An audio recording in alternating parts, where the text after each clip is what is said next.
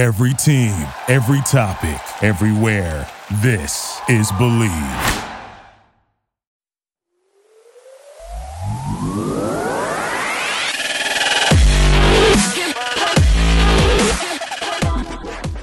Bienvenidos, señores y señores, to the Bleed Lows podcast. This episode of the Bleed Lows podcast is brought to you by BetOnline. Basketball is back, and BetOnline remains your number one source for all your sports betting needs this season. You'll always find the latest odds, team matchup info, player news, and game trends at BetOnline. And as your continued source for all your sports wagering information, BetOnline features live betting, free contests, and giveaways all season long. It's always the fastest and easiest way to bet on all your favorite sports and events, whether that's the NFL, NBA, NHL, MMA, tennis, boxing, or even golf. So head to betonline.ag to join and receive your 50% welcome bonus with your first deposit. Make sure to use the promo code BELIEVE, B-L-E-A-V, to receive your rewards. BetOnline, where the game starts. And joining us on the carne asada is former general manager of the Los Angeles Dodgers, el padrino of the carne asada, Ned Colletti. ¿Cómo estás, Ned? How are you? Doing well. Thank you, gentlemen. Thanks for having me on today. Ned, so we wanted to have you on because we couldn't think of anyone better than the guy who actually brought Justin Turner to the Dodgers. I think this is I'm not surprised that it took every Dodger fan. Like, the reaction that I've just been seeing is just sadness. It really is. But I want to start off by, what is it that you saw in Justin Turner that you thought, it's going to translate for success over here with the Dodgers? Because on the Mets, he wasn't the player that he was with the Dodgers. No, he wasn't. And I think there were a few things. I think, first of all, from our team standpoint, we had four really good players that could play all over the infield. Jerry Hairston, Michael Young, who we had acquired at the August trade deadline earlier, the year before, Skip Schumacher, and Nick Punto. And Nick and Skip were looking for 2-year deals. Michael Young was going to retire. Jerry was going to retire and do TV. So I needed to get younger, and I also needed somebody that I knew could hit. And JT could always hit. We knew that. We weren't necessarily sure about the position. We thought he could play all over the infield. Second base is really where we had him earmarked for. Could probably play a little bit of short and a little bit of third. But what also intrigued us was where he's from. And I don't think L.A. is easy for a lot of people to play in L.A. It's a city with incredible expectations, year in, year out. And I think it takes a special type of character to do that. So we knew that he understood that, and we knew he could hit, and we were looking for people that could really play and help us win. And then he had been non-tendered, wasn't a non-starter for us. It actually gave us opportunity, and as it turned out, it gave him opportunity. You put out a really touching post on your Instagram about Justin Turner. And I feel like that's something that's kind of lost in the game now, is that ability just to recognize. And it seems that everybody that's talking about Justin Turner is talking about Justin Turner, the person, not the baseball player. Do you see a lot of that in the game, and we're just, naive to it? You know what? I think it is somewhat unique. I mean, I've had friendships with players going back for 40 years, and there's probably, if you went from 1 to 100, there's probably 5% of the players you wish you'd never met before, right, or watch play. There's about 90% that kind of blend into that 90 percentile. Some at the top of it, some in the middle of it, some at the bottom of it, and then there's a 5% that you spend some time with, and you see them develop. And a lot of the young players that we drafted, Clayton, Corey, Bellinger, on and on, Jock, so many, Kenley, that, you start to get to know who they are as well. And JT was just always somebody that we continued to stay in touch after I left the GM chair, continued to stay in touch when I did TV. Been invited to numerous player weddings during my career, and went to 2 of them. Went to Jamie Moyer's a long time ago in South Bend, Indiana, when he married Digger Phelps's daughter, Karen. And then JT, when he and Kourtney got married, went down to Cabo and celebrated their wedding. And I think it's a special thing to have that type of rapport with a player. Typically, a front office and your playing roster, two different, one side, but two different things. You got the business side, which sometimes you don't always agree with, but in his case, it just seemed to be a respect that was born really at the very beginning. Remember, I had offered him a major league contract, and it was based on him passing a physical. And when he went for the physical, that day I got a call from either Neil Elatrash or Stan Conti, our trainer, saying that his knee was going to be, something that's going to probably need surgery at some point in time. Did I want to take that risk? And so the difference between a major league contract and a minor league contract is the minor league contract isn't guaranteed. Major league contract, if he's in spring training and he gets hurt, he's going to end up being on your 25-man roster, but as an injured player. And so I called him and I says, look, I don't know any other way to tell you this, but we're going to make this a minor league deal. We're going to take away the guarantee part, but understand how I feel and understand that you can trust me. If your knee is fine, and he says, I feel great. I said, then bet on yourself and come here and take this chance for spring training, knowing that if you get hurt in a different place and you got to go on the injured list, I'll cover you. You got me. And you're going to trust me, and I'm going to have to trust you. And so that happened before we had ever really sat down face to face. That was in late January or February of 2014. And then, he came to spring training, stayed healthy, made the team. We ended up opening that season in Australia, as you may remember, against the Diamondbacks.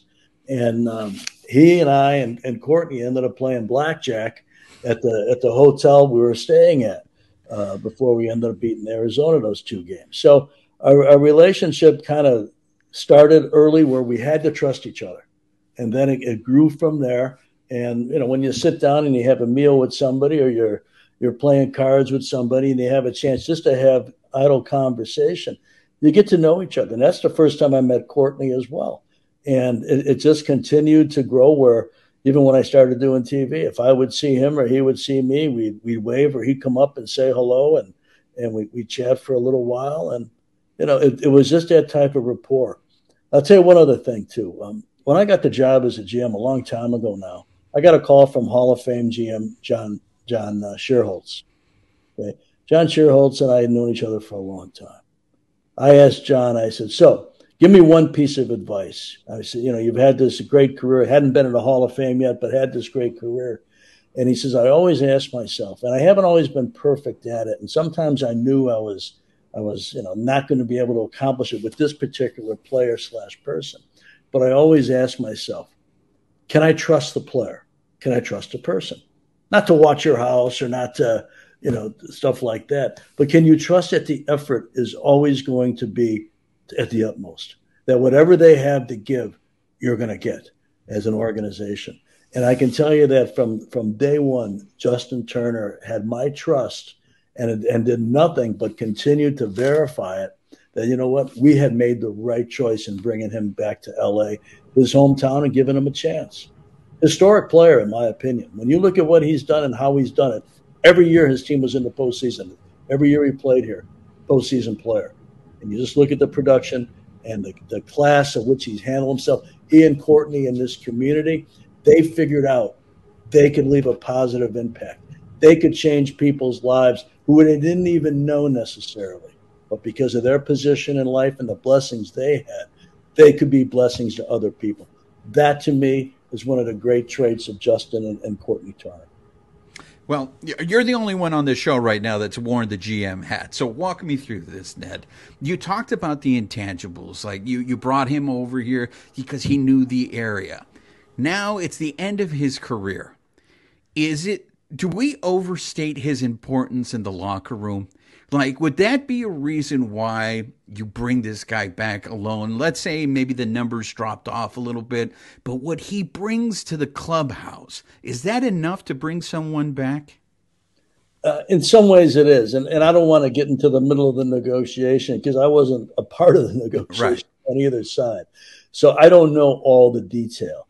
I sense that the second year was where the split came.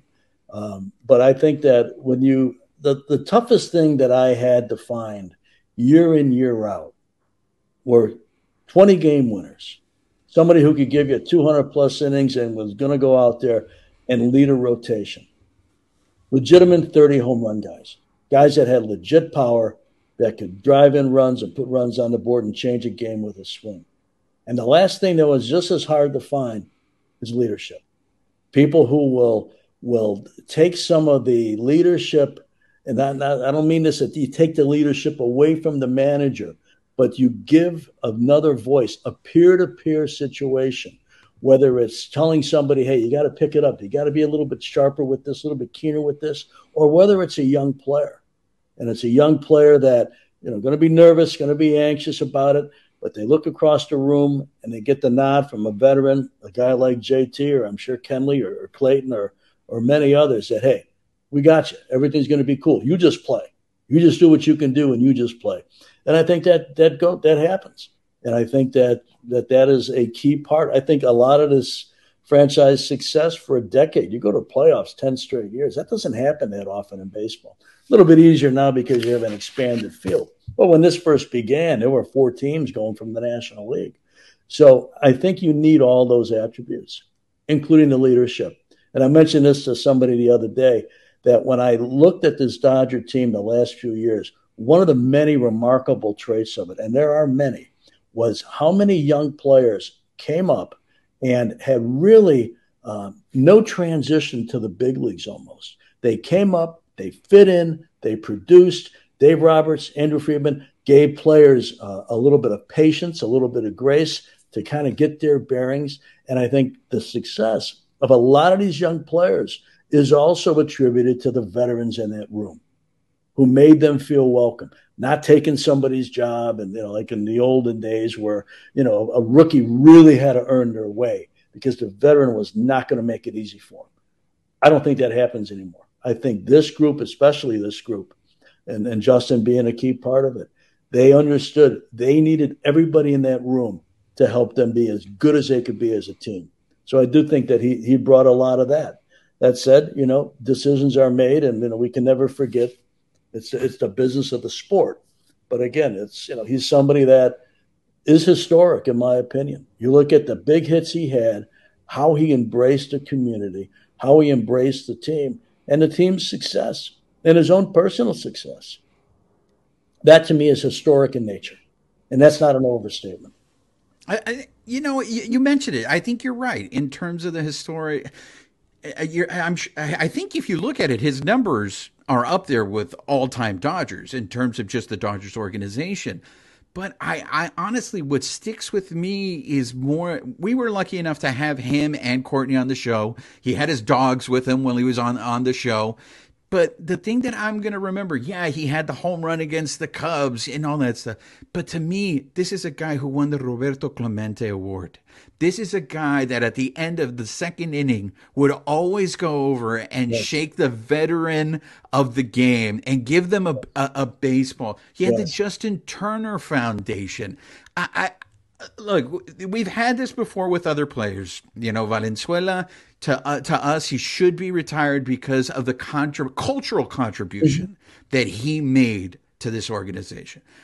Maybe Justin Turner doesn't have the same impact as Valenzuela, but I do feel that he made a cultural contribution to this organization. He also happens to wear a 10 that another guy used to wear. Is there a way to maybe honor both of those guys with doing something with that number, Ned?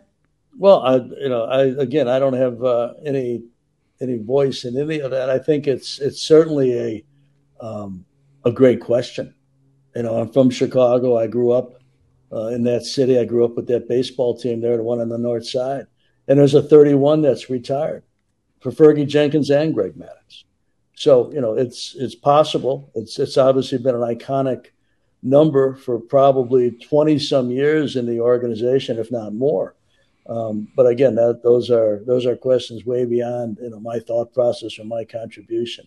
But, I go back to what he meant to the organization and what he did and the community. And I think that will always stand. I mean, he's going to Boston for a short period of time, a year, 2 years, whatever. Maybe there's another stop after that. But he will always be a Dodger. And he will always be revered in this city for how he played, but also who he is and how he went about it. The work he's done with veterans, the work he's done, as you mentioned, the second inning, which I saw many times. And, wasn't there to do it on the camera, wasn't there for the spotlight, was just doing it because it was from his heart. And I think when you have that type of person and that type of character, they may leave an organization as a worker / player, but they're never really going to leave that organization because they're always going to have the memories and really the solidifying aspect of the player, historic in so many ways, big hits, postseason big hits. I know his totals are somewhat exaggerated compared to the Garveys and Ronnie and those other guys in Duke because they played more games. But you still got to be able to hit. You still got to be able to play and be a championship type player on both sides of the ball. Think of the play he made in Atlanta, on the rundown. I mean, that was one of the most important innings of that entire NLCS because the Braves were threatening and there was nobody else when that whole inning started. And then he makes that type of play. There's so many things we can get into, but by and large, you're talking about a historic production of a player, offense and defense. And you're talking about somebody, he and his wife, that have made a major impact in the city and the region of Los Angeles.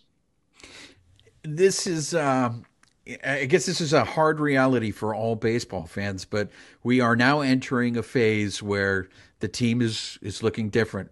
We've got Bellinger's left, Turner's left. Kershaw makes everyone a little nervous. Every year it's with Kershaw. Is this going to be the last time?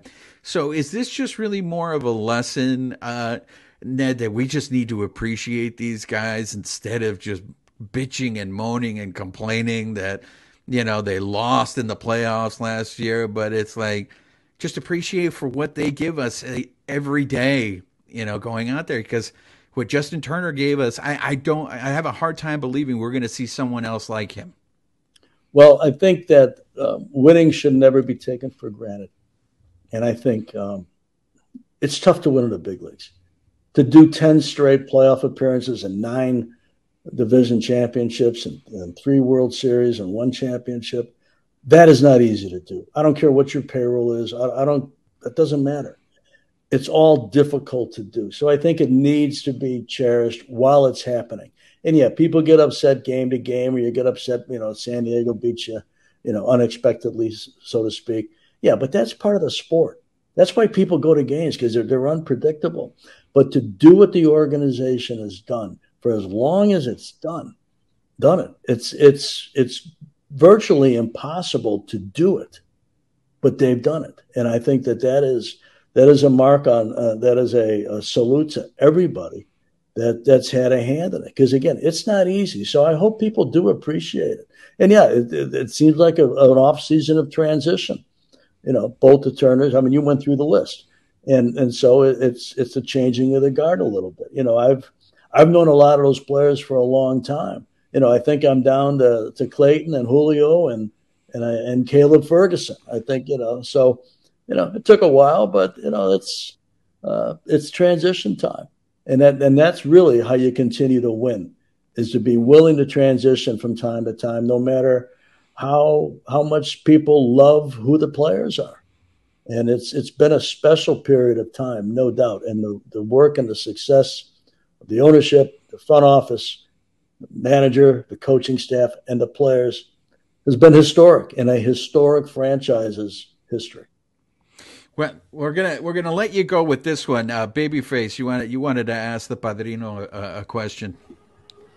Yeah, well, just real quick, Ned. When you're talking also about Kourtney, like I was just thinking about that, how Justin Turner and Kourtney Turner, they're both are so special to the city. I mean, Justin would always mention, the work that Kourtney puts into it, and we're gonna miss that as well. I mean, we're gonna miss Justin, but we're gonna miss Kourtney. And I remember back when we talked to him on the red carpet at at one of the Kershaw events, and you'd see Kourtney when Justin talks, just the way she looks at him. Like when you think of those memes, like, find yourself somebody that looks at you like this. Like that's how Kourtney looks at Justin. She just looks at him with this like, just I don't know. It's something special to see them together. And Justin's mentioned it before. Like I said, the work they've done, winning the Clemente Award this year, she was a big part of that.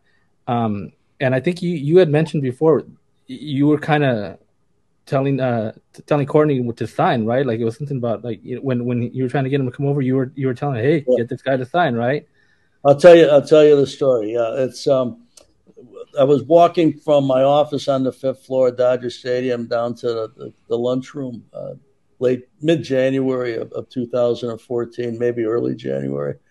And someone who worked in marketing, Kat Belanger, who ended up marrying Tyler Toffoli, the great king, she comes out and we say hello, and she says, hey, I hear you're trying to sign my best friend, my girlfriend's boyfriend. And I said, who would that be? And she says, well, Kourtney and the player is Justin Turner. I says, yeah, you're right. You're right. I says, you talk to them? She goes, oh, all the time. I says, well, make sure he knows that we're serious and we really want this player to come be a Dodger, come on home. And about a week went by and I ran into her in the same place or maybe the same time. And I said, hey, did you have a chance? And she says, yeah, I did. Well, I said, tell him the clock is ticking. We're going to have to make a decision here. He's my lead guy because I've lost these 4 other veteran players that could play all over the infield. He's my top choice, but I gotta have somebody if I don't have him. And so she said, oh yeah, well. So within another week, we had signed him, and he had the alumni game where Tim Wallach went, and I don't know if Tim was aware of my conversations with the agent or not, but he put a good word in for the organization too. And coming from somebody of Tim's status and experience and love for the Dodgers, I'm sure that had a lot to do with JT's decision as well.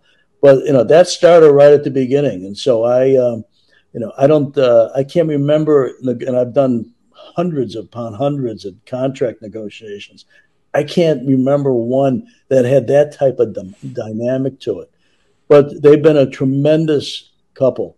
And I talked to him after he was named the Roberto Clemente Award winner for all of Major League Baseball a couple months ago, which is one of the great awards of all time. And I says, when you look back on your career, there's going to be many things that you're going to be proud of. But there'll be few things you're going to be prouder of than the Roberto Clemente Award. And that's a team award in your case because it's Kourtney's and it's yours. Both of you, the Turners, were Roberto Clemente Award winners. And I think that what they've done together and how they see the world and how they understand their position in life and the blessings that they had. I said this earlier, the blessings they've had, and they move them to other people. And I think that is one of the great trademarks of any individual. And they have been phenomenal at what they do on the field with JT and on and off the field with Kourtney and JT. So you were talking about the transition, right? Like there's a time for change. And the last time that I think the way it looks now is it looks like this is going to be the year that there's going to be a lot of these young kids that they've been talking about, the Bobby Miller, Miguel Vargas, all those guys. It seems like they're going to get their chance now. And when I was looking back on the last time that I actually remember where maybe it was a group of young kids was, I think, in your time, right? When you had Easier come up, when you had Kemp come up, when you had Russell Martin. Every other year, I think since then, they've kind of just, phased somebody in. They'd bring in Jock one year, they'd bring in Seager one year, and then so forth. How do you think that transition now is going to work with, this is the year that it looks like, these kids are going to get their shot? Well, you're right. I was hired in November of 2005, and opening day was April of 2006, and I think about 5 weeks in, we called up Russell and Andre Ethier, who I had acquired from Oakland a couple months before, and that's where it began. And I think Jonathan Broxton had already touched the big leagues a little bit, maybe Billingsley, and then James, and then a little while later, here came Matt. And little by little, we did transition on the fly because we ended up winning the division or tying with San Diego the first year in 2006. took a little bit of a step back in '07, and then went to the LCS in '08 and '09 with really a young team. Jeff Kent certainly contributed to that. Casey Blake, Manny Ramirez was a big part of the '08 and the '09 team. So we did transition, and we did it on the fly, and so to speak. So you have to do it. But understand, and going back to one of your previous questions about appreciating where the organization is and has been, appreciate how hard it is to play in the big leagues too. And I think you can take a player that's played in the minor leagues, but you need to give them a little bit of grace, because playing in the minor leagues for a full season of AAA or AA or half and half is not like playing in the big leagues. 162 games, 55,000 people at Dodger Stadium for half of them. There's a lot of things going on, a lot of expectation. So it's going to take a little bit of time probably. And you got to be patient with it, because the toughest thing to have in the sport is patience, because you evaluate it almost every day. But if you don't have patience, you're going to end up making more mistakes than if you do have patience. And I think that it's going to be an interesting season, because we're going to see a lot of young players really given a chance, a true chance, not a chance once a week or here and there, but it seems like a true chance to be Dodgers. And that's going to take a little bit of patience and a little bit of grace. But if you believe in your system and you believe in all the work people have done from scouting and player development and doing it the Dodger way, you got to be patient with it, because it'll start to bear fruit again, and you'll be able to make another decade-long run, if not longer. And there you have it, ladies and gentlemen. A big thank you to El Padrino, Ned Colletti, for joining us. And as I said, a big thank you to everybody, because this is the guy who brought us Justin Turner. This is the reason why we were able to experience all the great joys from this man. So, Ned, we can't thank you enough for coming on the show. Thank you very much for thinking of me and putting me on. I miss talking to you guys anytime. I'd be happy to join you again. Thank you. Thanks, Ned. And once again, a big thank you to El Padrino, El Nino, Ned Colletti, for joining us. It's always fun having Ned on there. And, I couldn't think of a better person to have on to talk about Justin Turner. So, look, all I saw on the Twitters, all I saw on the social media is people being super, super sad.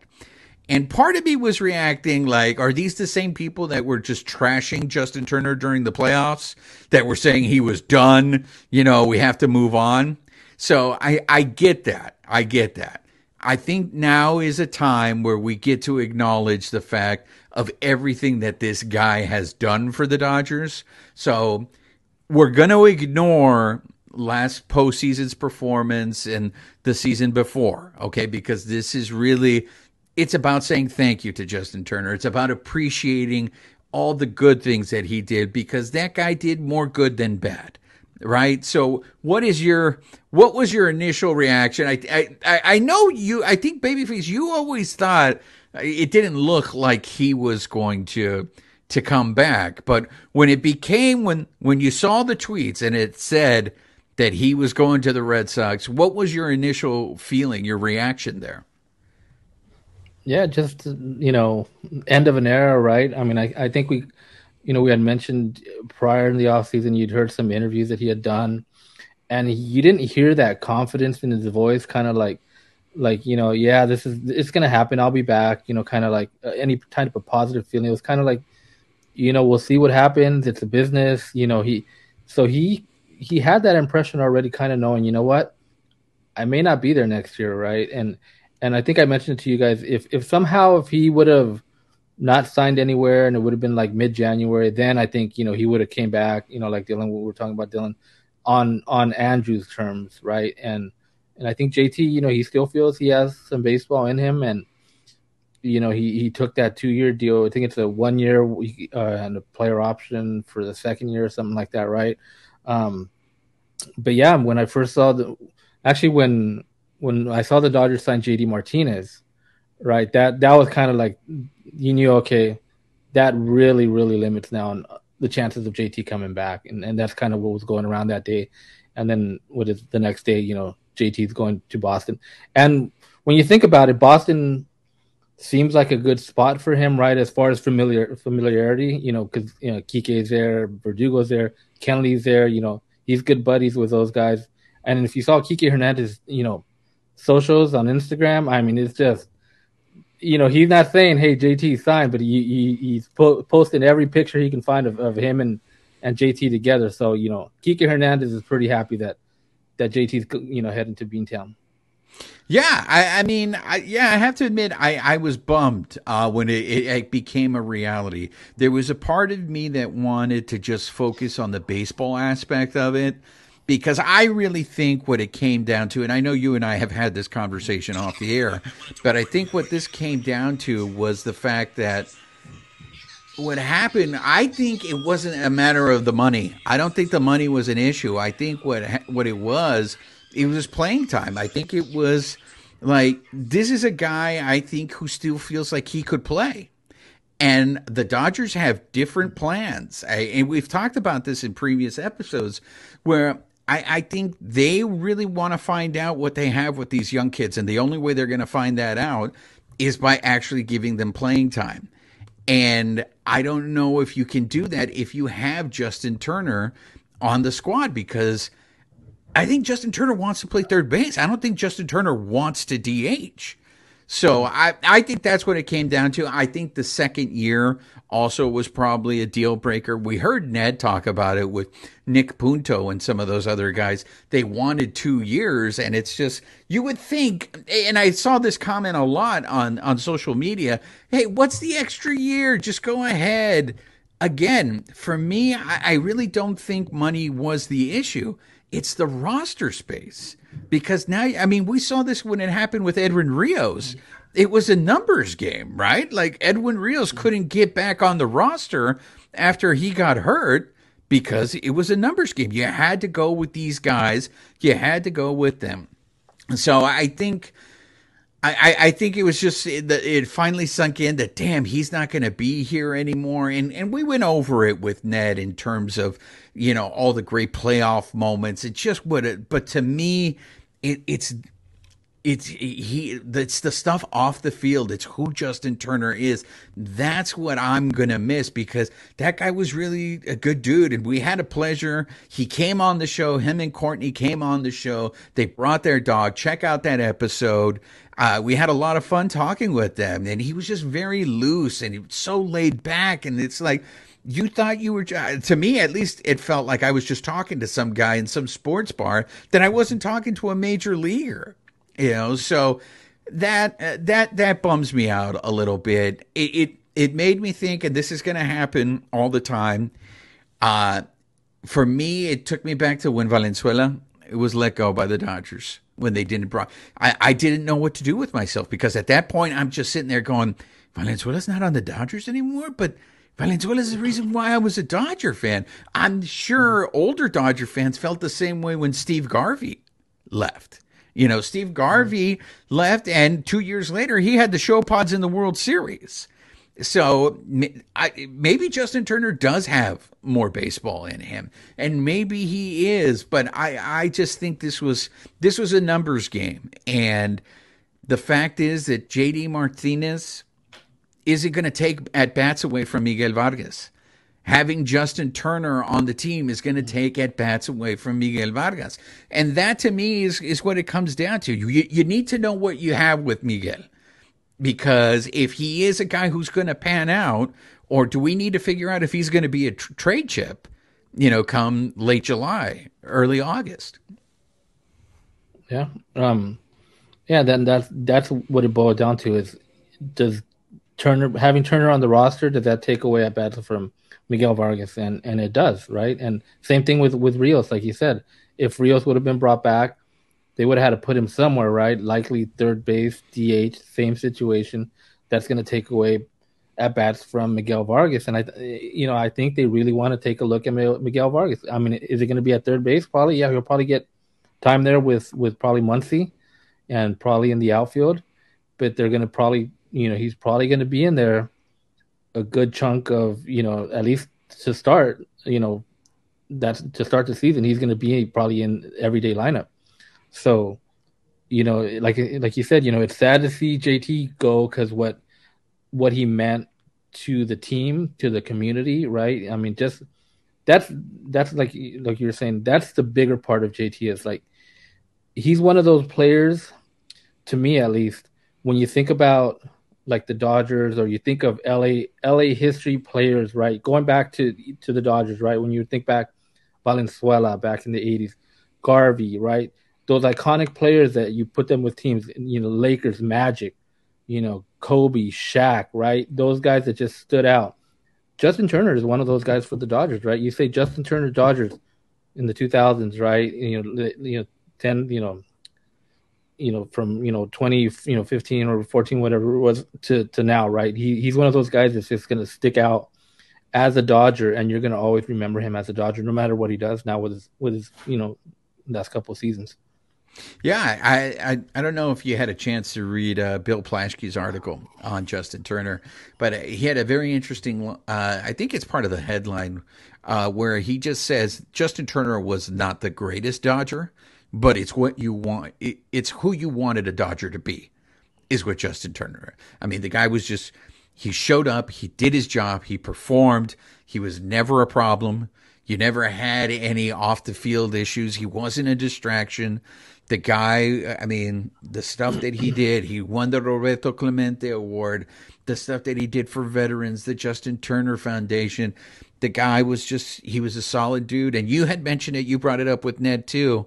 Kourtney became also a very prominent person in this community, and you just associated the two of them. I saw a tweet that kind of made me laugh. Now that Kourtney's gone, is who's going to be the leader of the Dodger wives? Because that's kind of how you saw that. You saw Kourtney as she was the one that was leading the Dodger wives. So it's funny how this move was just felt through everywhere. Even the casual fan I ran into was just like, man, I get it, Bellinger's gone and the other ones, but the Justin Turner one just seemed to hurt more. And I can only compare it to Valenzuela. I can compare it to, what those guys went through with Garvey. It made me think of when Jackie Robinson got traded to the Giants. He retired rather than play for the Giants, so it eventually everything comes to an end. Our favorite Dodger players, I know people don't want to, and we're going to get probably crap about this also in the comments section, where it's just like, why are you guys thinking of hypotheticals? Deal with the now. Well, the reason why we deal with hypotheticals is so we can appreciate the now. And so we have Kershaw for one more year. And I feel like I say this at the beginning of every year. Appreciate Kershaw, guys, because I don't know how much longer we're going to have him. I mean, I see these all the time. I know Austin Barnes. I think he and Austin Barnes are the longest tenured Dodgers now. But now that there's less and less Dodgers that he played with on the team, do you think the chances are that Kershaw's going to ride off in the sunset or maybe go over to Texas if they keep signing players the way they're doing? Yeah. Last thing on the Kourtney JT thing. They have a podcast, right?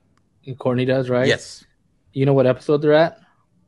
They're at episode 99. What's that? So they're at episode 9. So their 100th episode. I think I have a pretty good idea what that show is going to be about. So that's going to be a pretty good episode to check them out. It's probably going to be their goodbye to LA or something. So that might be something to check out. I think they timed that pretty perfectly right there. But yeah, I mean, we got to appreciate Kershaw. I think Kershaw wants another title with LA, right? He wants another title bad with LA. He wants to win a title. To end all the talk, of the shortened season stuff. Get the title in a full season. Get the parade that we didn't get, and maybe he would ride off into the sunset. Or, maybe he has that itch to pitch for his hometown team. I mean, there's a lot of guys that want to do that. They just want to, hey, this is my team. I at least want to play a season with them, just to do it. To me, like I mentioned, to me, that'd be, it'd feel kind of like that's a shame that he's going to put on another uniform, but I understand why he would do it. For us, like I said, we want to see Kershaw as a Dodger, that's it, and never put on another uniform. Well, the only other uniform he's going to put on is the WBC uniform, if you want to talk about that as well. This week we learned that he will be in. He had mentioned it prior a couple of weeks ago that he was kind of, feeling it out and seeing if everything's going to line up, and it has. So he's going to be a part of that team. So that's going to be something definitely, worth checking out. That USA team is loaded. I mean, they are loaded. For the first time, they are loaded. And it's crazy to think that they won the last WBC, right? So they're the defending champions, but this team is loaded. That team was nowhere near what this team has, and this team is loaded. Just like all the other teams that come in, Puerto Rico, the Dominican are always loaded. USA is loaded this year, so it's going to be a fun WBC. Yeah, and I saw the comments already. I know people are nervous that Kershaw's going to pitch in the WBC, that they think it's risky. Look, it's anybody who plays in this thing, it's going to be risky. It's the same risk that they're taking in spring training. You could get hurt in spring training. You can't prevent injury. If it's going to happen, it's going to happen. But I'm just going to say this out to everyone out there. Just think about it. It's not like Kershaw's going to go and throw 100 pitches in these games. Like Babyface just said, this team is loaded. They don't need Kershaw to pitch 6 innings. If Kershaw goes out there and pitches 3 or 4, they've got enough depth on this team that they can get through it. So I'm not worried that Kershaw, if he gets hurt, it's going to be because of overuse in the WBC. If Kershaw gets hurt, it's just going to be because Kershaw's got a lot of miles on him, and whether it was in the WBC or in spring training, he was going to get hurt anyways if he ends up getting hurt. I just don't think you can prevent that. Last thing before we move off of Justin Turner, what is going to be your last image? Like, if I say to you, Justin Turner on the Dodgers, what is the one image that you think of? It's probably got to be like those walk-offs, the walk-offs in the playoffs, the walk-offs against the Cubs. I think those. I think prior to that walk-off against the Cubs, I'm trying to remember. There was another iconic home run, the first one where he kind of did this, but it wasn't in. Yeah. I don't know if it was in the playoffs, right? That's the one that I based. I had a Rojo Chingon shirt. That's the one that I based that off of. I think that was. I'm trying to remember when that was. I think it was probably the year before the walk-off against the Cubs. But that's what you remember, those big hits, the walk-off, and like Ned mentioned, that play against the Braves in the NLCS, right, where no outs, they had what was it, first and second, no, bases loaded, right? It was bases loaded, I think, and they get that double play, they get Swanson at going home. And then they get the third out. They get the second out at third base. So those big plays is what you're going to remember JT for on the field. Just stepping up and being clutch. Yeah, that to me, that's when I think of Justin Turner, I think of that. I think they made it a bobblehead too, where it's just the image of him pulling a Superman to make that tag, and that was huge. I mean, again, I have to remind everyone, the Dodgers were down 3-1. In that series. So you needed plays like that to be able to come back to it. So it is very sad. I mean, when he does come back to Dodger Stadium, I mean, the guy's going to get a standing ovation. I think it's a foregone conclusion. Everyone believes that Justin Turner's going to come back once he's actually done playing to be a part of the organization. I hope that's true. I think he is only a benefit if he, in any capacity that he works in this organization. So, go ahead. Sadly, how now every team will play every team this year. Yeah. But the Dodgers will play the Red Sox, but they're playing them in Boston. Yeah. So if you want to see JT come back close to LA, I'm sure he'll be in Anaheim. So, if people want to head on down there and show your support for JT when that happens, just make that trip down to Anaheim. Yeah, he'll get a nice round of applause when he comes down to Anaheim. Is there anything that stood out to you from what Ned was talking to us about? Yeah, just that character. Like I said, that's what kind of like. I mean, you have no way of knowing this guy. He gets let go by the Mets, right? And then you pick him up just to be a utility guy, just depth, right? I mean, what he became, right? Just what he became to the Dodgers, the city. I mean, he said, he saw who he was as a character, the character he had, right? And he believed in that person and the character, the type of person he was. But just to see how he developed as a player, right? And like I said, just became one of when you think of the Dodgers from that time frame. Justin Turner is like one of the top guys you would think of. You'd be like Kershaw, Justin Turner, right? Yeah, no, for me, what I find really interesting, and you brought it up, was the last time the Dodgers did a youth movement was when Ned was in charge. It was when you had Matt Kemp, Andre Ethier, Russell Martin, James Loney was there, and Billingsley. And I mean, you had that young crew, and it set up this run that it seems like it's coming to an end. But if this next group of players, if they hit on these guys, Ned said it, you could set up another playoff run for another decade. And that would just be absolutely crazy. Ned is not the only one that has said this to us. A lot of former Major League Baseball players that come on this show always tell us the same thing. It's hard to win. It is hard to win. If the Dodgers do set up another run with this young batch of players that'll be around together for a while, I mean, that's going to be insane. That could be 20 years of having competitive baseball, which is something that this organization has never seen before. Yeah. And I think that's something, too, that a lot of fans are worried about. Because there hasn't been that many moves, they haven't seen them kind of spend. They've seen everybody kind of just going on this spending spree, right, and paying $300 million to players, and the Dodgers aren't doing that. So they're worried that this year is going to be like a down year, and the Dodgers are still going to be competitive. And one thing we've learned is the Dodgers don't need to win the NL West, right? And they don't need to win the NL West by like 20 games.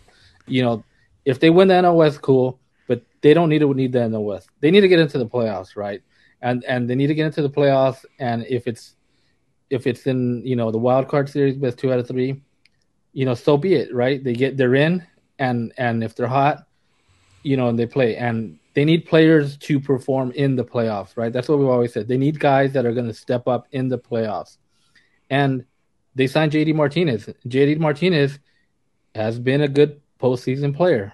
So that's a step in the right direction, right? It looks like Andrew Friedman is looking for guys that have a track record that are going to be producing when it comes to October. So they've got one in JD Martinez now. So, we'll see what they keep on adding to that. Yeah, I find it very interesting because JD Martinez was a name that I had heard before this offseason, always linked to the Dodgers, that the Dodgers were looking at J.D. Martinez. And I know there were some concerns that signing J.D. Martinez, well, the only thing he can do is play DH. That guy he can't play the field. He's going to be your DH. So if he's your everyday DH, that means you're not. There were a lot of times the Dodgers last year had Will Smith as the DH and Austin Barnes catching. So you're not going to see that.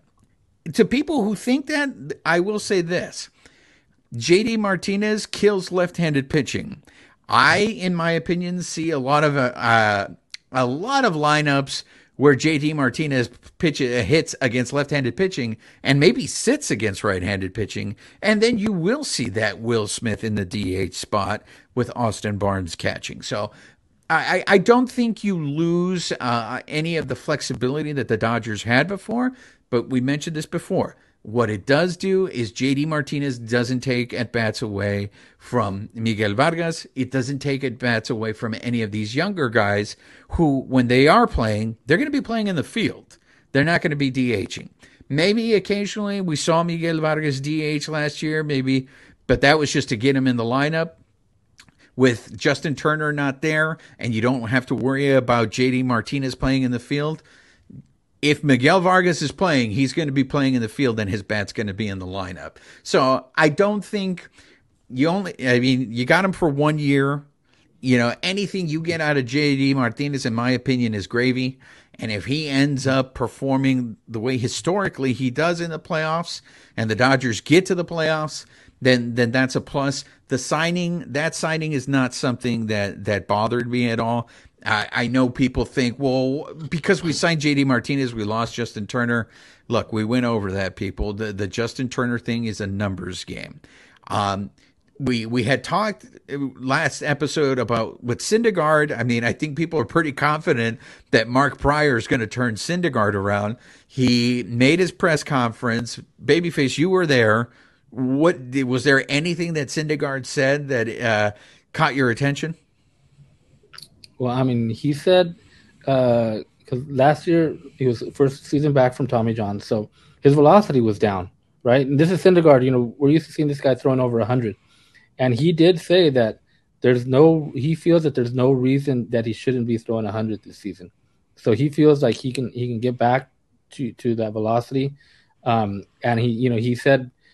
I mean, one of the reasons he came here is because whoever the Dodgers touch basically turns to gold, right? The Dodgers have that Midas touch. He saw what they did with Heaney. He saw what they did with Anderson. So he wants to be that next guy. He wants to be that next guy and show that, you know, he can do it and prove himself and bet on himself and get back to the Syndergaard that we've known. And interesting too, he said that he's dreamed about being a Dodger. Like ever since he came to Dodger Stadium in 2015, he'd hear the crowd, he'd just feel that atmosphere in Dodger Stadium, and he loved pitching there, and he wanted to be a Dodger. So that was kind of surprising too. You know, I never figured that he wanted to be a Dodger, but you know that's what he said. And he also said at the end of the month he'll be heading down to Arizona, and he's going to start. He's going to start getting ready for the season. You know, at the Dodger facility, working with the coaches. So I'm looking forward to see what he's going to do. You know, I definitely believe Mark Pryor can turn around guys. You know, we've seen it, and you know if he does it again with Noah Syndergaard, I think Mark Pryor should definitely be getting some kind of end of year award as well. That's right. I mean, the funniest thing to me about that press conference and going into that press conference, I know you had made a big deal about it. You were putting it on the socials, was they had listed him as number 34, and I know there was some rumblings. It's still there by chance. It's still there, so it's still kind of nervous on that. But he said he's going to wear 43. But I will say this, if he wore 34, and he talked about he couldn't wait to be a Dodger because of the crowd, let me tell you, if he came out there with the 34, and I'm not saying everybody at Dodger Stadium, but I think there would be a good number of people that would be like scratching their head going, what the hell is this guy wearing number 34, you know, going out there. So I thought that was funny. We had mentioned that Kershaw is going to be joining the WBC. He was recently the American team in the WBC. He was recently interviewed by Alana Rizzo, and he made a comment, and it's a favorite topic for you loyal listeners on this show, that he had told Alana that he feels that Julio Urias doesn't get enough respect. And I guess we got into a little bit of a kerfuffle with some of our listeners last week, again, because we deal with too much hypotheticals on this show. But we had said when we were talking with Dylan, actually, that, you know, we are concerned that the Dodgers are not going to re-sign Julio Urias, or that Julio Urias is not going to want to re-sign with the Dodgers. But now when you hear Kershaw say that Julio doesn't get the respect that he deserves, I feel like this Julio thing is going to be a storyline. He's going into a free agent season. If Julio is successful, and we talked about this off the air, Babyface, if Julio ends up winning the Cy Young, I mean, his price is just going to go through the roof. And this is going to be my concern. The Dodgers aren't spending money. The speculation is they're saving all this money to sign Ohtani. It seems like Ohtani's going to be their priority. How is Julio going to react to that?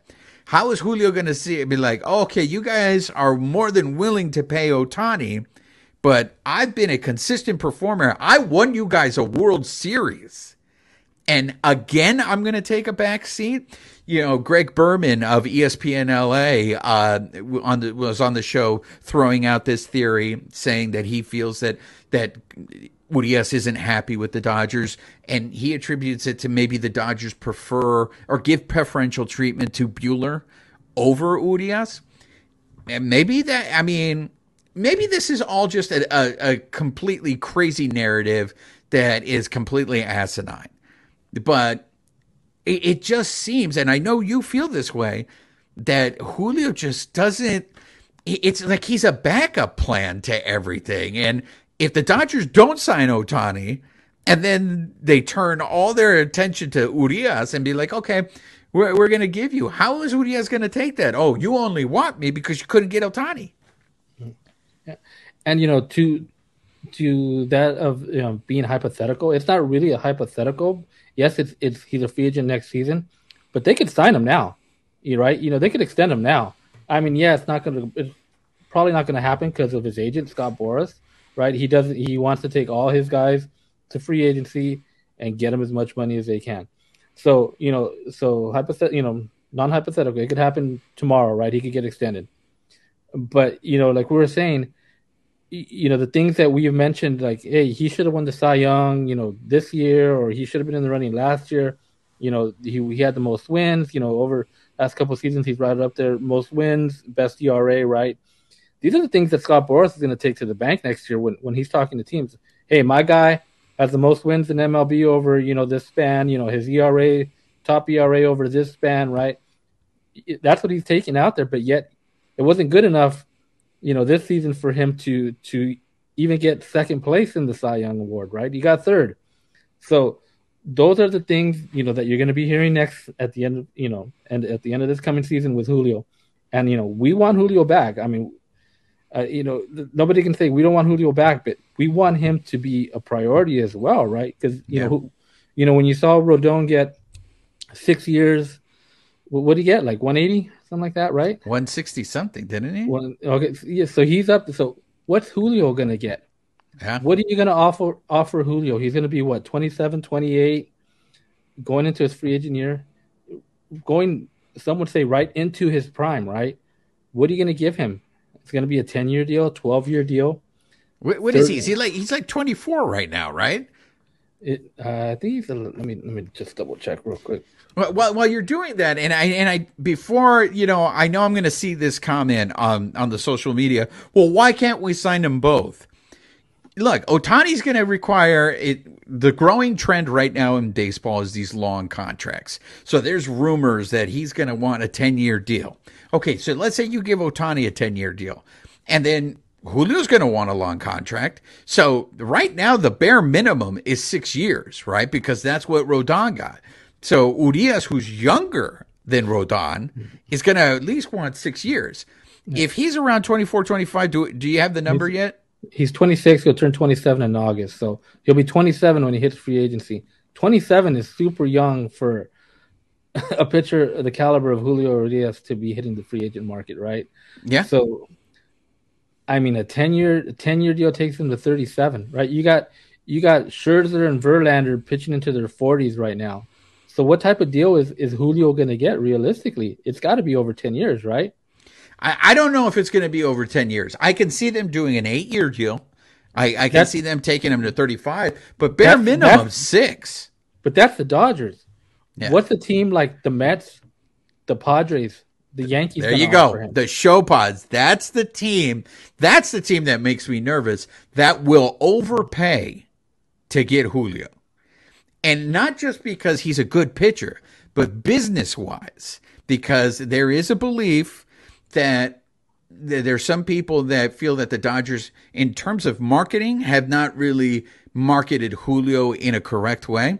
You don't think the show pods would love to market to the border town there? Look who we have here, Julio Diaz. Come here, come see Julio. I mean, if that happens, it's just going to be so disappointing to see that the show pods are able to market Julio. But again, these are hypotheticals, and I get it. You guys don't want us talking about this stuff. So, but it's just something to think about. And it just crossed my mind in the fact that the Dodgers aren't spending any money. They seem to be saving it. It seems to be Ohtani who they're targeting, but they got another free agent pitcher who's pretty damn good, who's going to want to get paid too. So I'm just curious as to what goes in all what he's thinking about all this stuff. But I buried the lead there, Babyface, before we end the show. The Dodgers finally dealt with Scott Boras. You know, when we had Dylan Hernandez on the show, he had mentioned that the Dodgers have not really dealt with Scott Boras. Well, JD Martinez is a Scott Boras client. So the Dodgers maybe they're setting the groundwork and just, you know, hey, Scott, we got one of your clients on. Maybe help us with Julio. I'm hoping that's the case.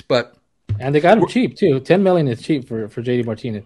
Yeah. Migallo got 11 with the Twins. So exactly. Dodgers got to deal with JD Martinez. And JD Martinez put up better numbers last year than your Gallo. So we're going to end the show because we got Christmas coming up. We see these lists all the time on social media. So the Carne Asada wants to put on their own list here, and that's going to be in terms of our top 5 Christmas foods. And before we go into the Christmas foods list, though, Babyface, are you a guy who celebrates on Christmas Eve, or do you celebrate Christmas Day? So, growing up with my family, you know, we'd go to visit some friends' family house every year, right? We'd go there Christmas Eve. Everybody would bring their gifts and just put, you know, hundreds of gifts under the tree. You know, strike of midnight. Everybody, boom, here's your gift, and everybody just opened up their gifts, right? So I did that all growing up. Once I got married, became a parent, that switched over now to Christmas morning, in part because it'd be 12 o'clock. We're in here wrapping up gifts, getting all the gifts, getting them under the tree, right? Getting Santa Claus to making the delivery and putting everything under the tree. So we switched to Christmas morning. I kind of like the Christmas morning now because when I think back, I'm like, hey man, there's nothing for us to do on actual Christmas Day, right? Because by 12:15, you know, we've opened up all our gifts. So now, kind of wait till the morning, and you know, kids get up early, and then they go to the tree and you know and do their thing. So Christmas morning now. Well, I am a Christmas Eve guy. We celebrate Christmas Eve. We stay up until midnight. We open all the gifts. So we stay up late Christmas Eve, and then Christmas Day we basically it's like a hangover. We just sleep in, and then when we wake up, we play with our toys. As an adult, it's kind of what you said. We got nothing to do. You know, we already partied the night before, so it is just a super lazy day on Christmas Day. But we are Christmas Eve people, so we celebrate on Christmas Eve. I want to get over into this top 5 Christmas foods. Christmas Day foods. Do you want to go first, or do you have your 5? I don't know if I have 5. I mean, just the one that I think is like the food for, you know, all Latinos and Mexicans, right? Is tamales, right? The tamales, yes. Right? And you know, so I am Mexican and Guatemalan. So I grew up with the Guatemalan tamales. I don't know if you've ever had the Guatemalan tamales. Yes. My girl is Guatemalan, so she introduced me to the Guatemalan tamal. So as you can see, it's made differently, right? It still has the wrap, but it's not the corn leaf. You wrap. use the green. You use the green leaf. The banana leaf. It's a banana leaf. So the tamale is really soft. It's really soft and moist, and then you have the meat in there, so it's really soft. And that's what I grew up on. Those Guatemalan tamales, you know, Christmas morning, you know, my mom would make the breakfast, you know, eggs, whatever, and just the tamale, right? The Guatemalan tamale. And that's what I grew up on. And, you know, the Mexican tamale, we also make a version of that, but we call those chuchitos. So they're like smaller tamales. They're smaller, you know, the same thing in the corn, but we call those chuchitos. But then you know, now I do get the Mexican tamales, but it's kind of hard to find a place. Like I don't really have a go-to place for those. You know, there's a place right here I live in Chino, so there's a place, some restaurants, but they're kind of some years they have them, some years they don't. This year I haven't had a tamale yet, so it doesn't even feel like it's Christmas time yet because I haven't had one yet, so it's kind of odd. So, but that, I mean, it's pretty much it. That my top 5 is like one thing. It's tamales, Guatemalan tamales. Okay, well, tamales are on my top five. Actually, tamales is number one on my list, and in particular, I'm a big fan of los de puerco, the puerco with the red sauce. But I'm also a big fan of the green sauce tamal with chicken, de pollo. I'm a big fan also. I love all tamales, but I'm a big fan of los de rajas, which is the jalapeno and the queso. So tamales is number one on my list. Number five on my list, it seems like I only drink this at Christmas time, is atole. I'm not sure how many of our listeners are fans of atole, but to me, Christmas represents it's atole. That's the only time you want to drink atole for me is on Christmas. And number four, my favorite dessert, and I seem to always eat this around Christmas time, are buñuelos. Have you had buñuelos before? Yeah, at that house that I told you that I grew up going to, she would make buñuelos every Christmas Eve too, and we'd have those there. Yeah. Yeah, buñuelos are fantastic. Number three, oh my gosh, I think I just lost my number three. I don't have a number three, so maybe it's just a top four. So let me restart this. Top four is atole. Three are buñuelos. Two is pozole. I have to have pozole on Christmas. Christmas Eve. It's fantastic. My tia Leticia makes this green pozole. I know there's the red, but for me, I'm a person who prefers the green, and I love the cabbage on top of it, or repollo. Or when I was a kid and they used to send me to the store and I didn't know how to say repollo in English, and I would call it chicken. I would just put that on there. But number one, as we mentioned, is the tamal. That is the number one Christmas food for me. Yeah. So we have a top four. Actually, we'll combine. We'll add your five. Actually, I could add two and three. Pozole too. Okay. I get the pozole, the green pozole. I prefer that over the red and even over menudo. I'm not a big menudo fan, so I like the green pozole. And I forgot everybody's favorite pan dulce, right? You gotta have some pan dulce, right? Okay, so all right. So let's do that then. We'll make pan dulce our number five. I'm including your Guatemalan tamales in the tamale list. So the Bleed Los Podcast official Christmas food list goes as follows. Are you okay? Do you want to put buñuelos? Do you want to? No, atole has to be five. Atole has to be five because of those five, atole is my least favorite. Now, atole is kind of like a hot chocolate, right? Yeah. Yeah. Well, not necessarily a hot chocolate, but yeah. Some it's a bit hot, right? Yeah. And do they have like butter or something like that in it or something like that? Go ahead and vamp. I want to see what the actual ingredients are because there's different atoles, right? Because I just remember as a kid, I think drinking that, and the next thing I knew, it was coming out. So I kind of have stayed away from that. Well, because they have you can have an atole de elote, you can have an atole de chocolate,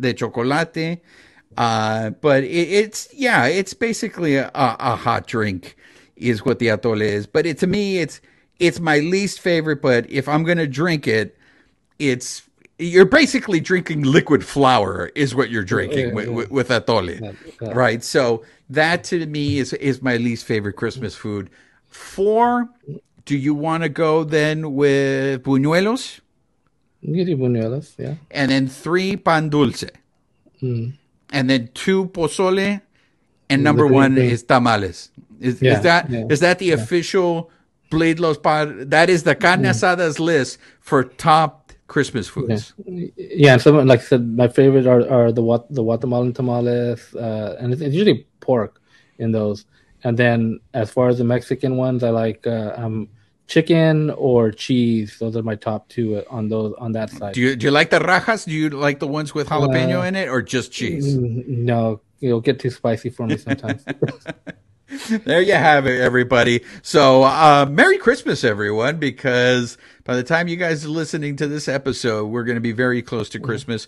And who knows when you listen to this episode. You might listen to this episode on Christmas Day. So Feliz Navidad, everyone. I don't think Ned was far off when he said that Justin Turner is going to be one of those historical Dodgers, where I think Turner is going to be looked at in the same way as like a Steve Garvey, in that Justin Turner represented, especially for this period of Dodgers, he represented the Dodgers. So we want to thank everyone. Again, if you're not subscribed to the podcast yet, subscribe to the podcast, subscribe to our YouTube channel, help us spread the word, tell everyone, let them know about the Bleed Los podcast and the Carne Asada, because, you never know who's going to show up on the Carne Asada. So, yo he sido su servidor, Juan Ramírez, y de parte de mi colega Babyface, les deseamos una feliz Navidad. Y nos vemos para la próxima. This episode of the Bleed Los podcast has been brought to you by Bet Online, where the game starts. Thank you for listening to Believe. You can show support to your host by subscribing to the show and giving us a 5-star rating on your preferred platform. Check us out at Believe.com and search for BLEAV on YouTube.